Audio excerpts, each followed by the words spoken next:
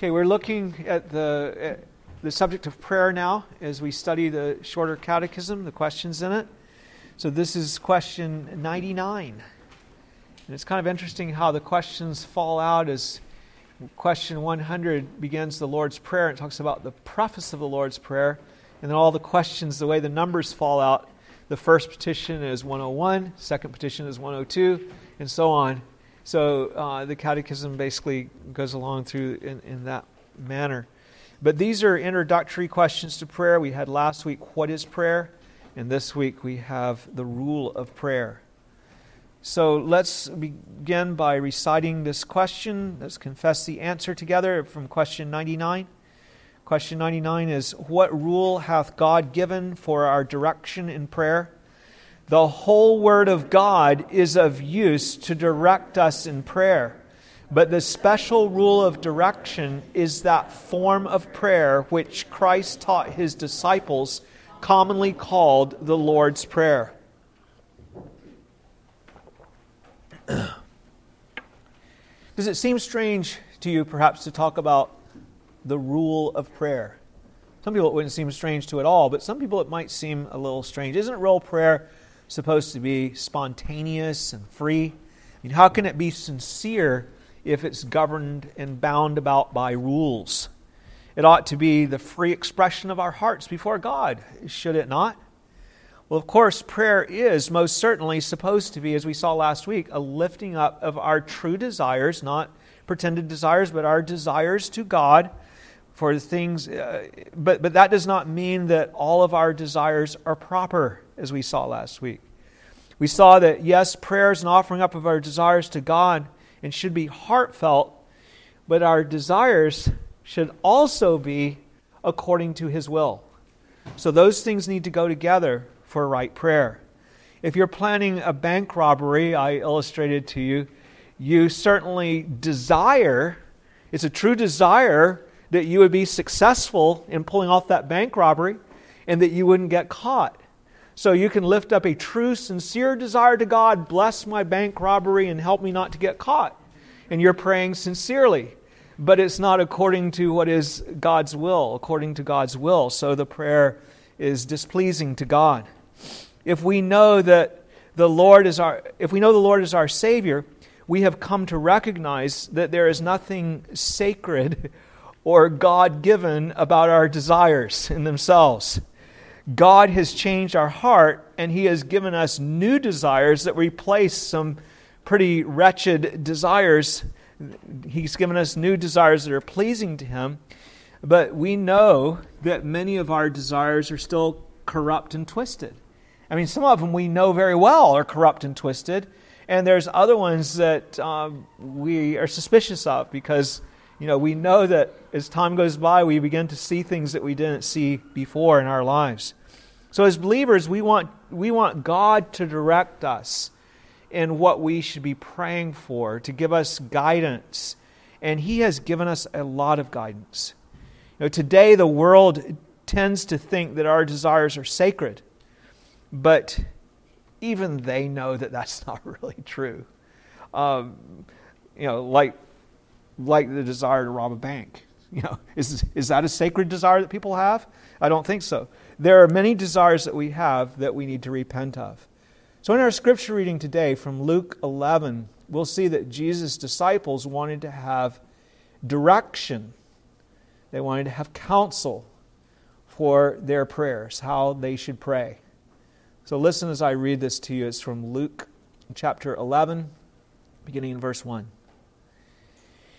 Now it came to pass, as He was praying, Jesus was praying in a certain place, when He ceased, that one of His disciples said to Him, Lord, teach us to pray as John taught his disciples, as John also taught his disciples.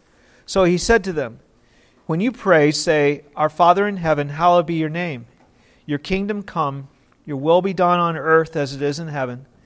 Give us this day our daily bread, and forgive us our sins, for we also forgive everyone who is indebted to us. And do not lead us into temptation, but deliver us from the evil one. Now, I'm sure that most of you will recognize these words, more or less. Most people have heard this prayer, or the one that's very much like it in Matthew. The disciples probably recognized these words too, because it is essentially the same prayer that Jesus had taught when he preached what we call the Sermon on the Mount.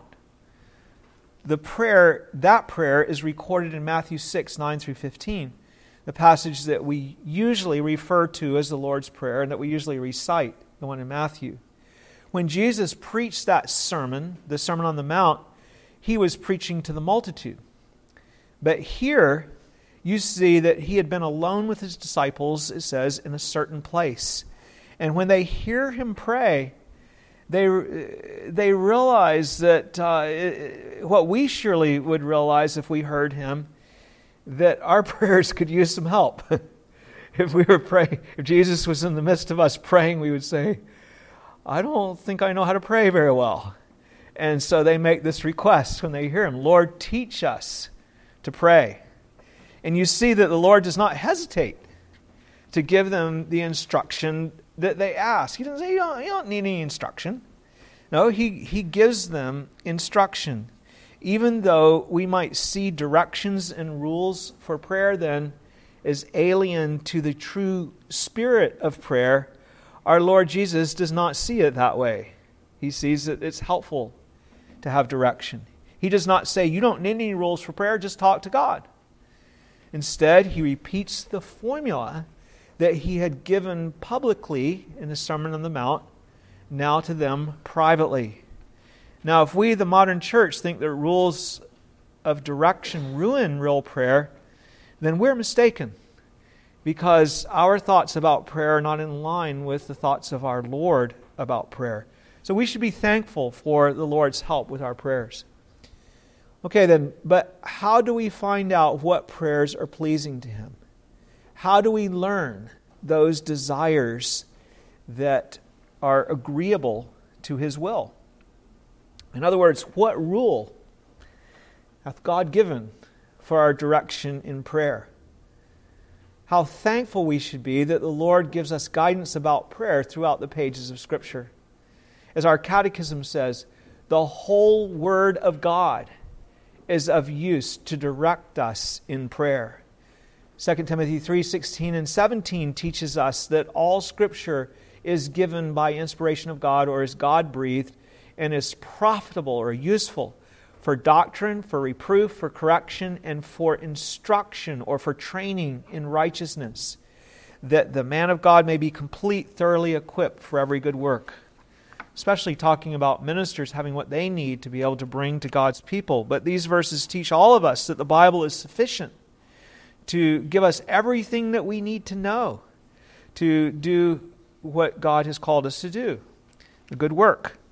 That means the words that are used here to thoroughly equip are often used with reference to furnishing a ship to go out to sea. You had to make sure that you had everything on your ship when you loaded it up, because you couldn't go to the corner store and buy the few things that you forgot to load up. Whatever you have when you're out at sea.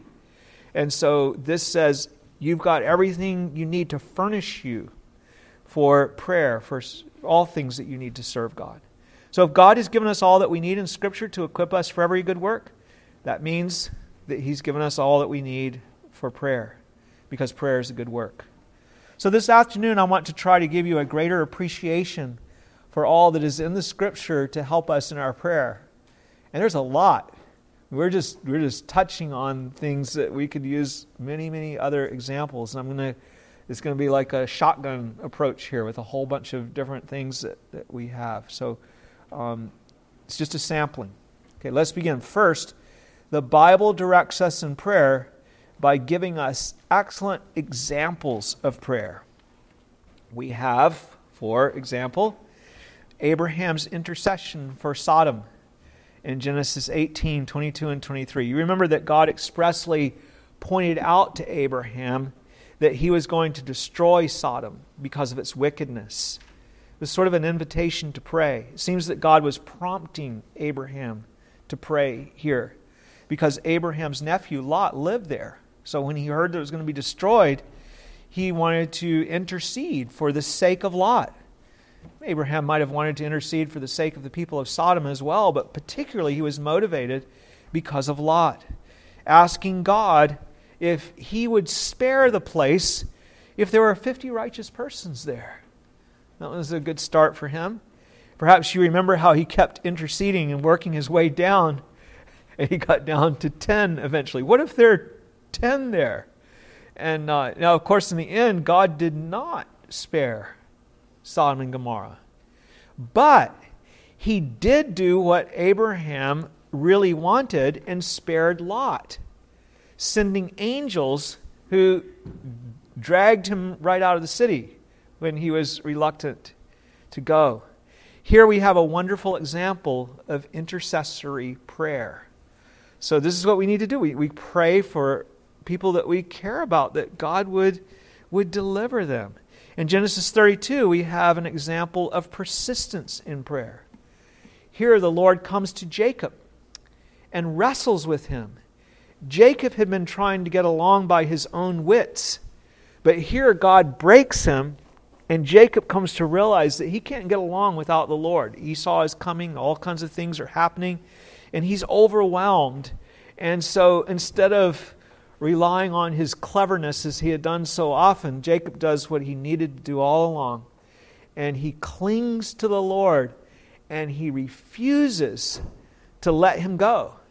Jacob wanted the right things, didn't he? He wanted the blessing of God and things like that. But then in order to get it, he used manipulation and deceiving his father and dressing up and all that nonsense that he did.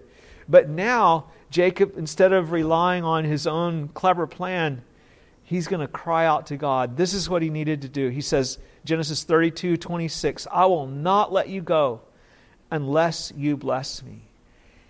And God commends him for his inflexible persistence in prayer. He doesn't complain to him. He might complain along the way, but that's to test him. He commends him and even changes his name from Jacob to Israel because he prevailed with God in prayer. That is what I have told you before real prayer does. Remember, I preached a sermon a number of years ago on the Syrophoenician woman who was a Gentile, and Jesus refused to help her initially, and she persisted in prayer, and I called her a Gentile Israelite, because an Israelite is someone that prays and prevails with God. We have good examples of that. If we skip on over to Exodus 32, we have Moses' intercession for Israel after they had worshipped the golden calf. Though Moses did not participate in that sin, he, like a good father or a good pastor, took responsibility for it. God said that he would raise up another nation for Moses, and Moses refused that. He said, no, I'm not going to accept that. He reminded God of his covenant promise to Israel, and he raised the argument that God's reputation before the nations would be ruined. You brought your people out and then you couldn't manage them? You couldn't preserve them? How can this be? What will the nations say? You must learn to pray like that too. It is appropriate to use arguments in your prayer. This is what you do when you have real, true, ardent desires for things that are eternally significant. And you don't just say, oh, whatever, and go your way. That's not right praying. I do not approve of Eli when he was told that his sons would be destroyed and removed from the priesthood and so on. He said, whatever seems good to the Lord. Sometimes commentators will commend him. I think Eli should have done what is done here with Moses. He should have said, no, Lord, and continued to pray as long as there was any hope. Then in the next chapter, we have Moses' prayer to God to see God's glory. Exodus 33:18. This is an excellent prayer for us to imitate. Moses had seen so much of God's glory already, spoken to God face to face as it is described, but we should ask God to show us more of his glory. You don't be content about that. Don't say, oh, I've seen enough. I've seen enough of God. I know God well enough. No, this is something you should be praying. Show me your glory. And it pleased God. He answered it. And He showed Moses more glory. And then Moses wanted to see more glory after that. That's the way it works. In 2 Samuel 7, 18 through 29, we have David's prayer of thanksgiving for God's covenant mercies. This prayer is a lesson in how to express humble gratitude to God. That's very important. It's here that we have David's memorable line where he says, it's kind of like Psalm 8, "Who am I, and what is my house that you have brought me this far? How can it be that you made promises to me, David, that I would have a son that would sit on the throne forever and ever? How can it be?" This is a great prayer to pray before the baptism of one of your children, or when you're entering into a new calling from the Lord, when you're getting married, or when you're entering a new career, or into service as an officer in the church, or even into church membership. Lord, who am I? And in some cases, what is my house that you have brought me this far? This is a good thing to express your gratitude. In 1 Kings 3, 4 through 9, there is Solomon's famous prayer for wisdom.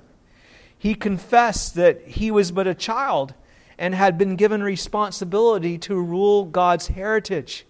And so he pled for wisdom. I remember preaching on that very subject at Levi's baptism several years ago. The Lord said that He would be pleased, that He was pleased with Solomon's prayer for wisdom. And so parents need to pray for wisdom in the training up of their children. We should have a desire like Solomon. I don't know how to come in and go out. I don't know how to be a good parent. Lord, you teach me. You show me. What an appropriate prayer for a young father with his first child and a mother as they look at the responsibility that has been laid on them to govern their household. And in 1 Kings 18, 36 through 37, we have Elijah's prayer to God, for God to show His power before the Baal-worshipping Israelites. You remember that simple and pointed prayer in 1 Kings 18:36? Lord God of Abraham, Isaac, and Israel. Here is Elijah with all the prophets of Baal and Asherah, and here's Elijah, more or less by himself. Lord God of Abraham, Isaac, and Israel, let it be known this day that you are God in Israel, and I am your servant, and that I have done all these things at your word. Hear me, O Lord, hear me. You see the earnestness. That this people may know that you are the Lord God, and that you have turned their hearts back to you again. God is honored by the desire and prayer for Him to show Himself to the people who have forgotten Him. Pray that today is something like that for the people of our nation. This is the prayer that caused fire to come down from heaven. Psalm 42 gives us an example of prayer for the despondent, for one who is estranged from God. The psalmist speaks of the joy that he once had in fellowship with the Lord and going up to His house, and now for some reason he has been cut off. Perhaps it was when David was unable to go because Saul was trying to kill him. Don't know for sure about that, but he boldly asks, "Why have you forgotten me? Why do I go mourning because of the oppression of the enemy?" God is honored by such prayers when we show our yearning love for Him when we are feeling far away from Him. If such prayers were not given us in Scripture, we might be hesitant to pray this way. Maybe we're complaining. Maybe it's not appropriate for us to say such things. But here we have in this song and many others like it that God has given us in the songs that He has given us to sing. Here we have clear direction from the Lord that He is pleased for us to ask Him if He has forgotten us and has seemed to turn His face away. Even Jesus said, my God, why have you forsaken me?" when He was on the cross. In Psalm 51, we have David's great prayer of personal confession after he had committed the sin of murder and adultery. He pleads with the Lord for cleansing, and he confesses, "Against you and you only have I sinned and done this evil in your sight. And again, I was brought forth in iniquity, and in sin my mother conceived me." Here you see There's a twofold nature to David's confession, as there should be to ours. In other words, we follow the example that we're given here. He confesses the particular sin that he had committed, or sins, the adultery and the murder. But he also confesses that he is a sinner by nature, that he was born as a sinner. This is not an excuse. I was born a sinner, so I couldn't help it. It's rather an expression of the depth of his sin. This didn't just come out as something I did that wasn't true to who I am. It came right up out of who I am. It's a deeper confession. I did this wicked deed because I have been born in sin. I have wickedness within me, right to the core. In Daniel 9, we have Daniel's prayer of another kind of confession, corporate confession. Here we see Daniel identifying himself with his sinful nation and saying not, Lord, they have sinned against you, but we have sinned against you. We looked at that when the pandemic first broke out a few years ago.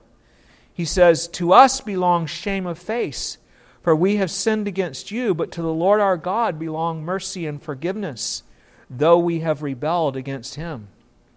Oh, that we would learn to pray that way for our nation and for our church, that we would care, that we would include ourselves, even as our Lord includes himself when he intercedes for us. And of course, there are the prayers of Jesus that we should imitate. There is his earnest prayer in the Garden of Gethsemane in Matthew 26 when he said, "O my Father, if it is possible, let this cup pass from me." This teaches us to pray earnestly for deliverance in our trials. And then there is Jesus' great prayer for the church in John 17, where he prayed that we might be sanctified by the truth and that we might be kept by God's power, and that at last we would be brought to behold the glory of Jesus with the Father and to share in that glory that he has. Kind of what we talked about today, isn't it? The sharing in the dominion that he obtained for us under God and over creation. Then there are Paul's prayers for the church.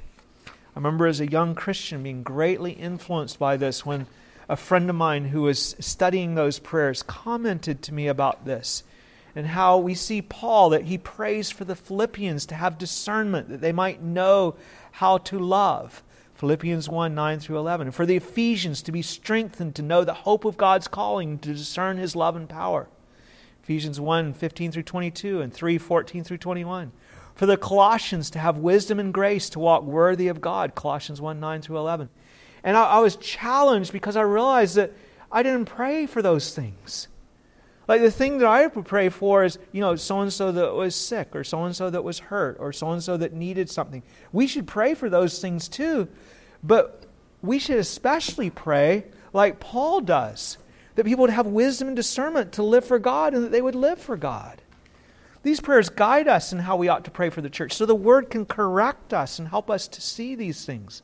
So often our prayers do not include the things that Paul stresses. It may include other things that are important, but we want to have a uniformity about us. And then there is John's prayer for Gaius' health.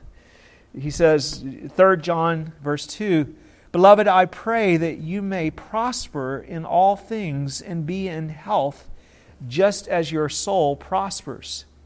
So here we're taught to pray for each other's physical health. God has given us direction in this way to pray for physical needs of others when we learn about their physical infirmities. So how do we know what we should pray for? Looking at the examples. You see that there are many examples of prayer given in the Word. But examples are not the only way that God uses His Word to direct us in prayer, or that we should use the Word to learn how to pray. Second, the Bible directs us in prayer by showing us our needs, things that we ought to be praying about.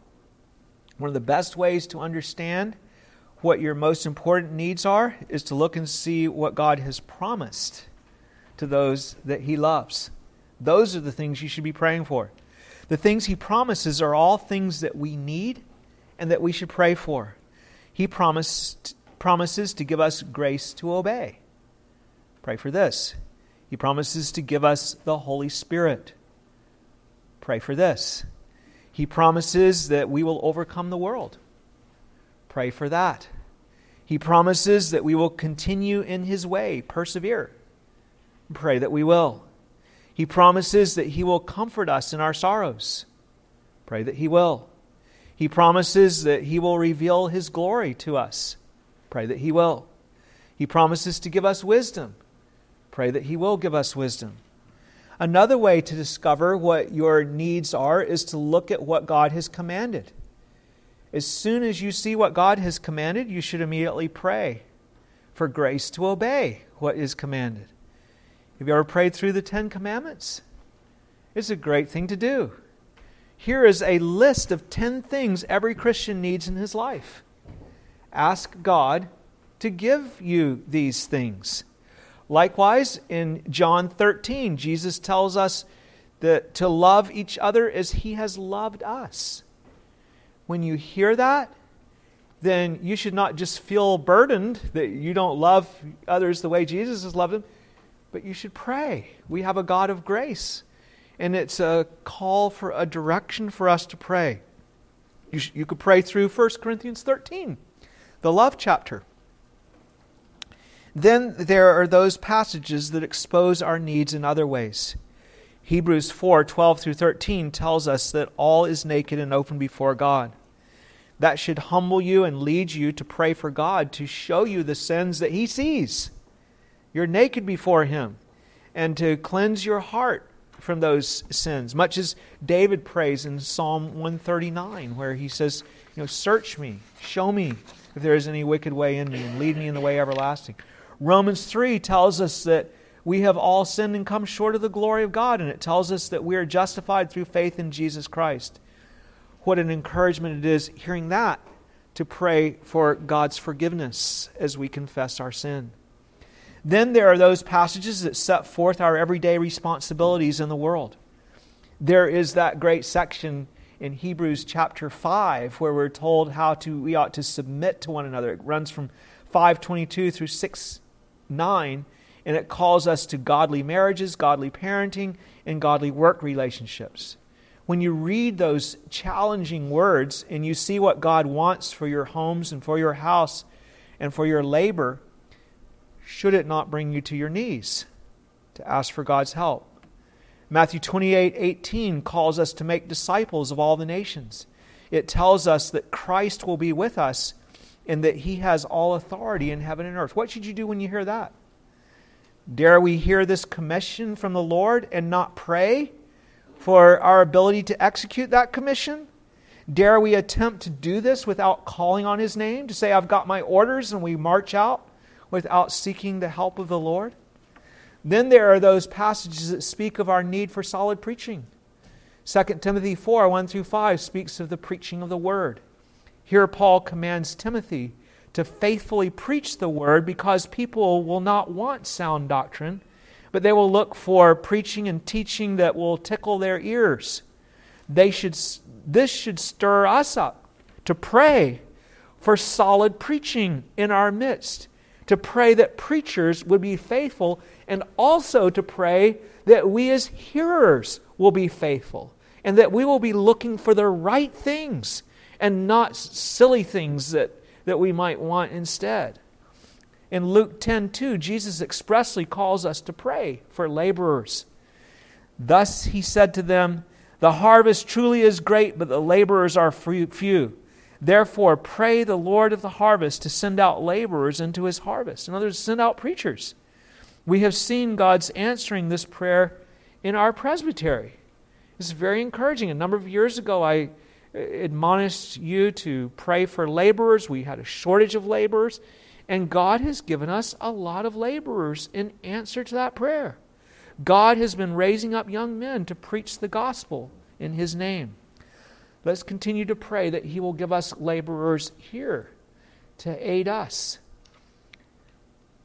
Okay, so you see that the Bible guides you not only by examples of prayer, but also by exposing your needs so that you might pray according to those needs. But that is still not nearly all the guidance that you're given in the Scripture. Third, the Bible directs us in prayer by showing us what God has done so that we might know what to give thanks for. Genesis 1 teaches us that God made the world and everything in it, including us. God even gave us the weekly Sabbath in order to be a day that we give thanks and praise to Him for making the world. We remember creation on the Sabbath. The great sin that leads to idolatry and blindness is, according to Romans 1, ingratitude to God who created us. So when you hear about what God has made, that should lead you to give thanks. You know, this is one of the reasons that whenever we hear the Word, we always look to God. We pray and we ask for help. We ask for application. We give thanks for what we have learned about God. Psalm 40 teaches us to thank God for bringing us up out of the horrible pit, out of the miry clay, and for establishing our feet on a rock. If you have been rescued from your miserable and desperate bondage to sin, then that is surely a cause to give thanks and to keep on giving thanks. Psalm 103 speaks of how He heals us, forgives us, and how He remembers our weakness. This ought to lead us to express thanks for these things. Lord, You have shown mercy to Your servant. He has removed our sins as far as the east is from the west. When we read that, we don't say, oh, that's nice, but we say, thank You, Lord. John 3:16 tells us how God so loved the world that He gave His only begotten Son, that whoever believes in Him would not perish but have everlasting life. Can you know Jesus and understand what He has done and read such things without giving thanks? Acts 2 tells us of how the Holy Spirit was given at Pentecost. Do you thank God for the gift of the Holy Spirit that He has given to the church? The Spirit who enables us to believe and receive the Word of God, to be convicted of our sins, to grow in the grace and knowledge of Jesus Christ, the Spirit who empowers us to serve. That's something to give thanks for. Psalm 19 speaks of the Bible and how useful it is. It describes how it makes us wise for salvation, how it is faithful and trustworthy in every way. Do you thank God for God's Word when you read a passage like that? 2 Corinthians 9 speaks of God's physical provision for us and how He provides for us so that we can share with others and so that they and we will be able to give thanks to God. We should be very thankful for our daily provision. What if we didn't have it? Where would we be? We would be a very different attitude about the things that we eat. Fourth, the Bible directs us in prayer by showing us what God is like so that we will know how to praise Him. If we did not have direction from the Word, we might ascribe all sorts of things to God that we think He ought to have, or maybe think He does have in His attributes and such things. And then our praise would be all twisted and perverted. We need the Word of God to guide us in our praise. As fallen creatures, our thoughts of God are twisted and contorted. But Scripture is given to straighten us out, if only we will hear. The Bible tells us that God is absolutely sovereign. We need to praise Him for this.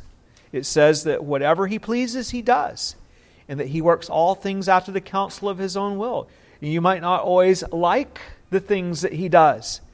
What afflictions have you experienced? That teaches you that they are from God.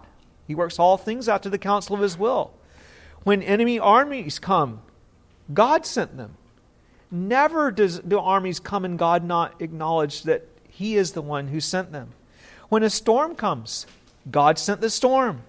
When pandemics come, God sent the pandemic. Even the great flood didn't just happen. God sent the flood. Very clearly, very plainly, we're told these things. We don't like to think of God as being so powerful and so angry with us. So we either deny His power or His anger, or we deny both until we come to the Word. And then we see that it is God's power and it is His anger. And we have to accept that. Then we learn that we ought to praise Him, both for His power and for His wrath. Many of the Psalms direct us in such praise. Psalm 2, for example. Psalm 29, which is about the flood. Praising God for His mighty hand that breaks the cedar trees and such. Or Psalm 94, God of vengeance, shine forth. This is very alien to us today because we think that it is a defect in God. And so see, that's how we go idolatrous. And we don't thank God for things like His wrath and His power because we don't like them. But we need to praise God for all that He is. We're easily mistaken. I've told you before that there are times in earlier days, medieval times, when people had a hard time with God's forgiveness. Because forgiveness was something that weak people did, and weak persons. And so for God to forgive was kind of an offense to them. You know, you have to go and do a bunch of penance, and you have to do a bunch of other things for God to freely forgive. They had the opposite problem that we have. We say, well, why would God be angry with me? And they say, how can God accept me if He's a holy, great God? He can't possibly accept someone like me. And, you know, there's different errors that people have at different times. They couldn't praise God properly for forgiving, and we can't praise Him properly for His wrath and judgment that brings glory to His name. We learn from Scripture also of God's mercy and grace, of course. We're told that He sent Christ because of His great love for the world. We're told that He is merciful and gracious and full of compassion. We have psalms like Psalm 85, 103, 130 that lead us to praise Him for these attributes. So it's not that we do one without the other. We need God's Word to give us a full picture of who God is and to praise Him for all that He is. Without the Scripture to guide us, we would get it all wrong when it comes to praising God. And that would be a dreadful mistake. It's called idolatry when we look at God in a way that's different than what He really is. Fifth, the Bible directs us in prayer by telling us the manner in which we ought to pray. There is so much about this in the Bible. We looked at some of this last week. But there are the warnings against improper prayers. And as we say, well, how could someone pray improperly? Well, there's warnings against ostentatious prayers that are prayed to be seen by men rather than by God.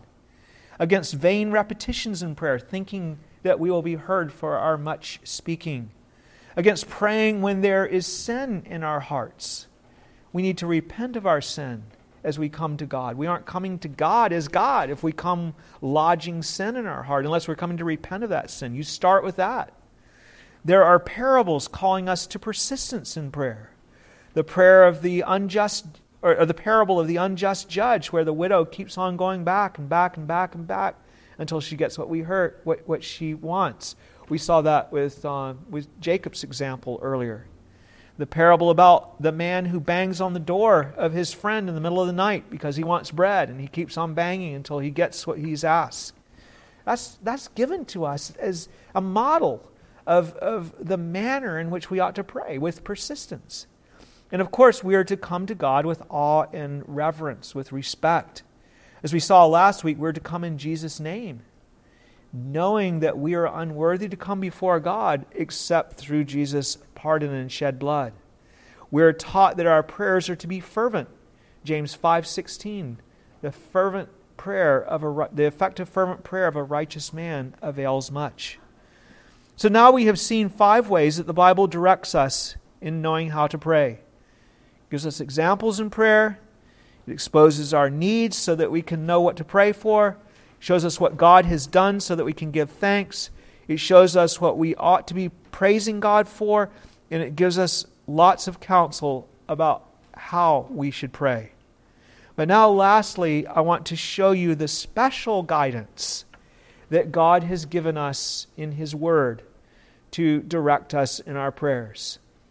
Sixth, the Bible directs us in praying by giving us the Lord's Prayer as a model prayer. The Lord's Prayer, that it is a model, is evident in Matthew 6:9, where Jesus introduces the prayer with these words.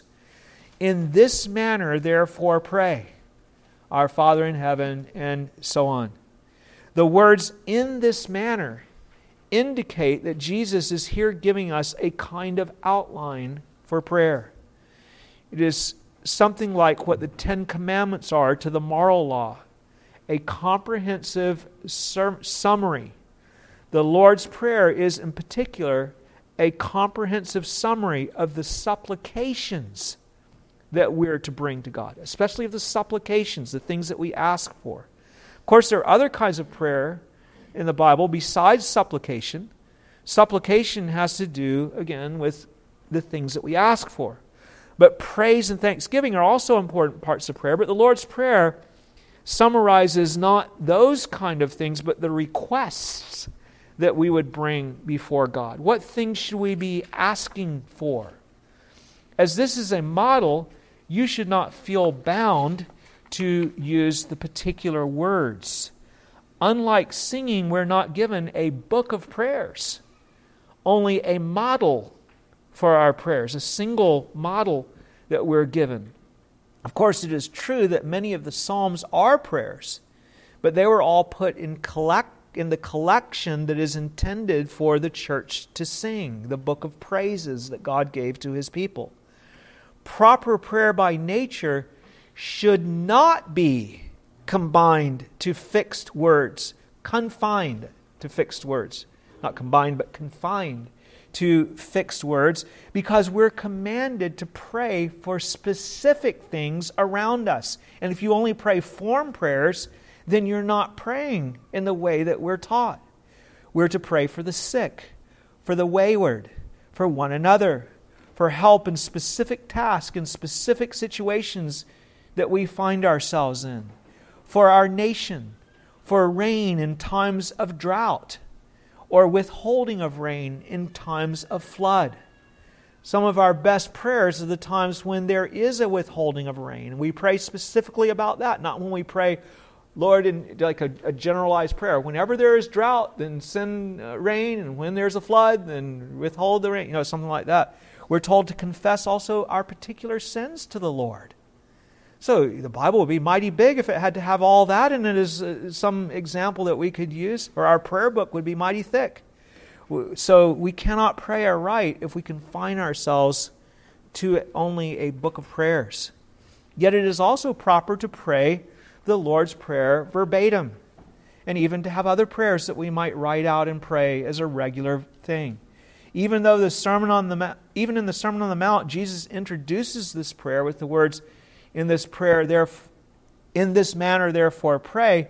When He reminds His disciples about this prayer, in Luke chapter 11, He says, when you pray, say, Our Father.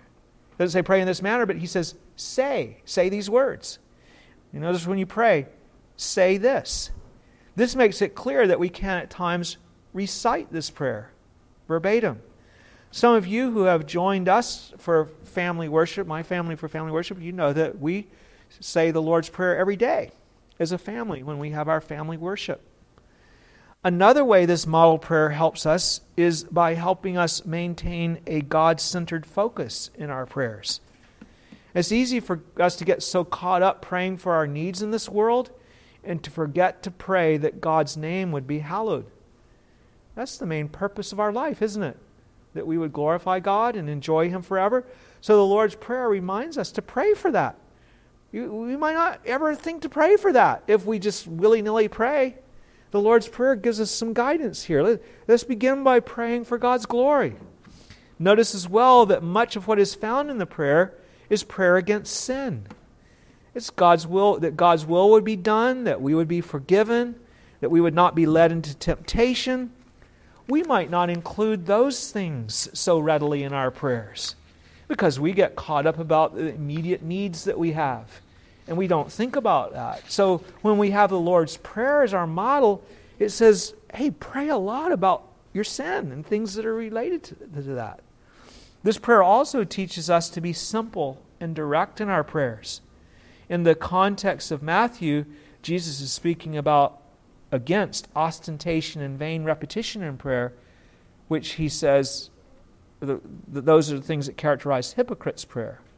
The Lord's Prayer is reverent, but it's simple and direct. It's not full of flowery and mysterious language. It consists of straightforward requests that are brought to God. This is how we are to pray. So as we continue to study the Catechism, we will be looking at the Lord's Prayer in much more detail.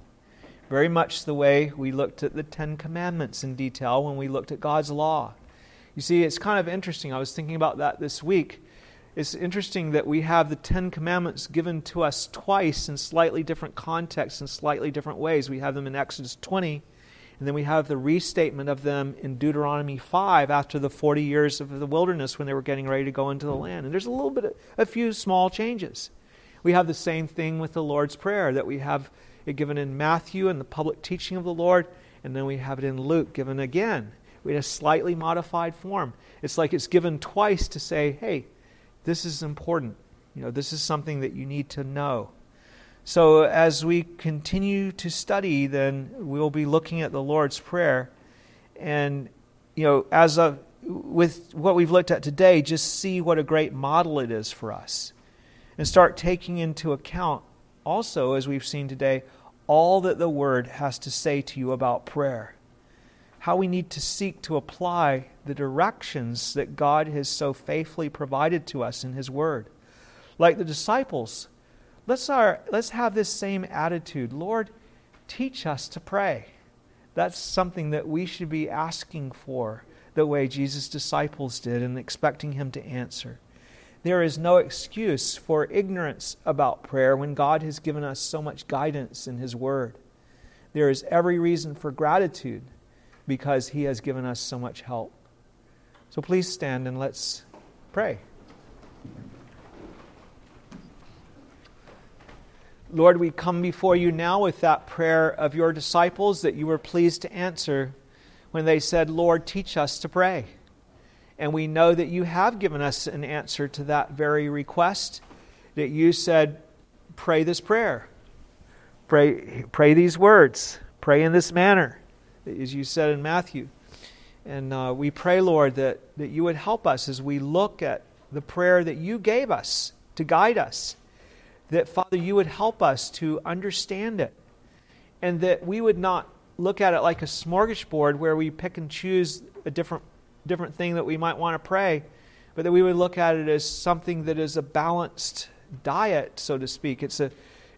We're to pray all of these things. It gives us different food groups, as it were, different things in the smorgasbord illustration. It gives us the things that we need to include in our prayers. And we pray, Lord, that we would do that in our supplicating prayers. But may we not look at the Lord's Prayer only as that which would teach us, as it does not teach us of so much of praises and thanksgivings and things like that. May we also recognize that there are many scriptures that teach us about that, and that we would include those in our prayers as well. We pray, Father, that you would help us to be humble before you and to be teachable, so that we will be able to receive instruction. And I pray that we would even care about praying. It may be that we're far away from you and not even interested in praying or learning how to pray well. And Father, if that be the case, please, Lord, change that. Convict us. Deliver us from our bondage to sin and grant to us repentance, that we may have a hunger and a desire. For, Lord, prayer is a beautiful and lovely thing. And there is so much to it, and it enhances our relationship with you, even in the very act of praying. But it also is something that you answer, as we have seen before, that the means of grace actually do bring grace to us. They actually do bring changes. And prayer is one of the principal means of grace that we are to be engaged in. And we pray that we would not neglect our prayers.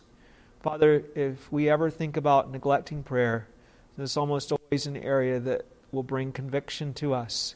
Even when we try to set aside time for prayer, we find that our wandering thoughts are a wretched thing. So help us, Lord. Teach us to pray and help us to pray. Give us grace that we may implement the things that we learn. May we do it, Lord, and may you be glorified through our prayers, and may we have the answers of the petitions that we bring to you. We ask this in Jesus' name. Amen.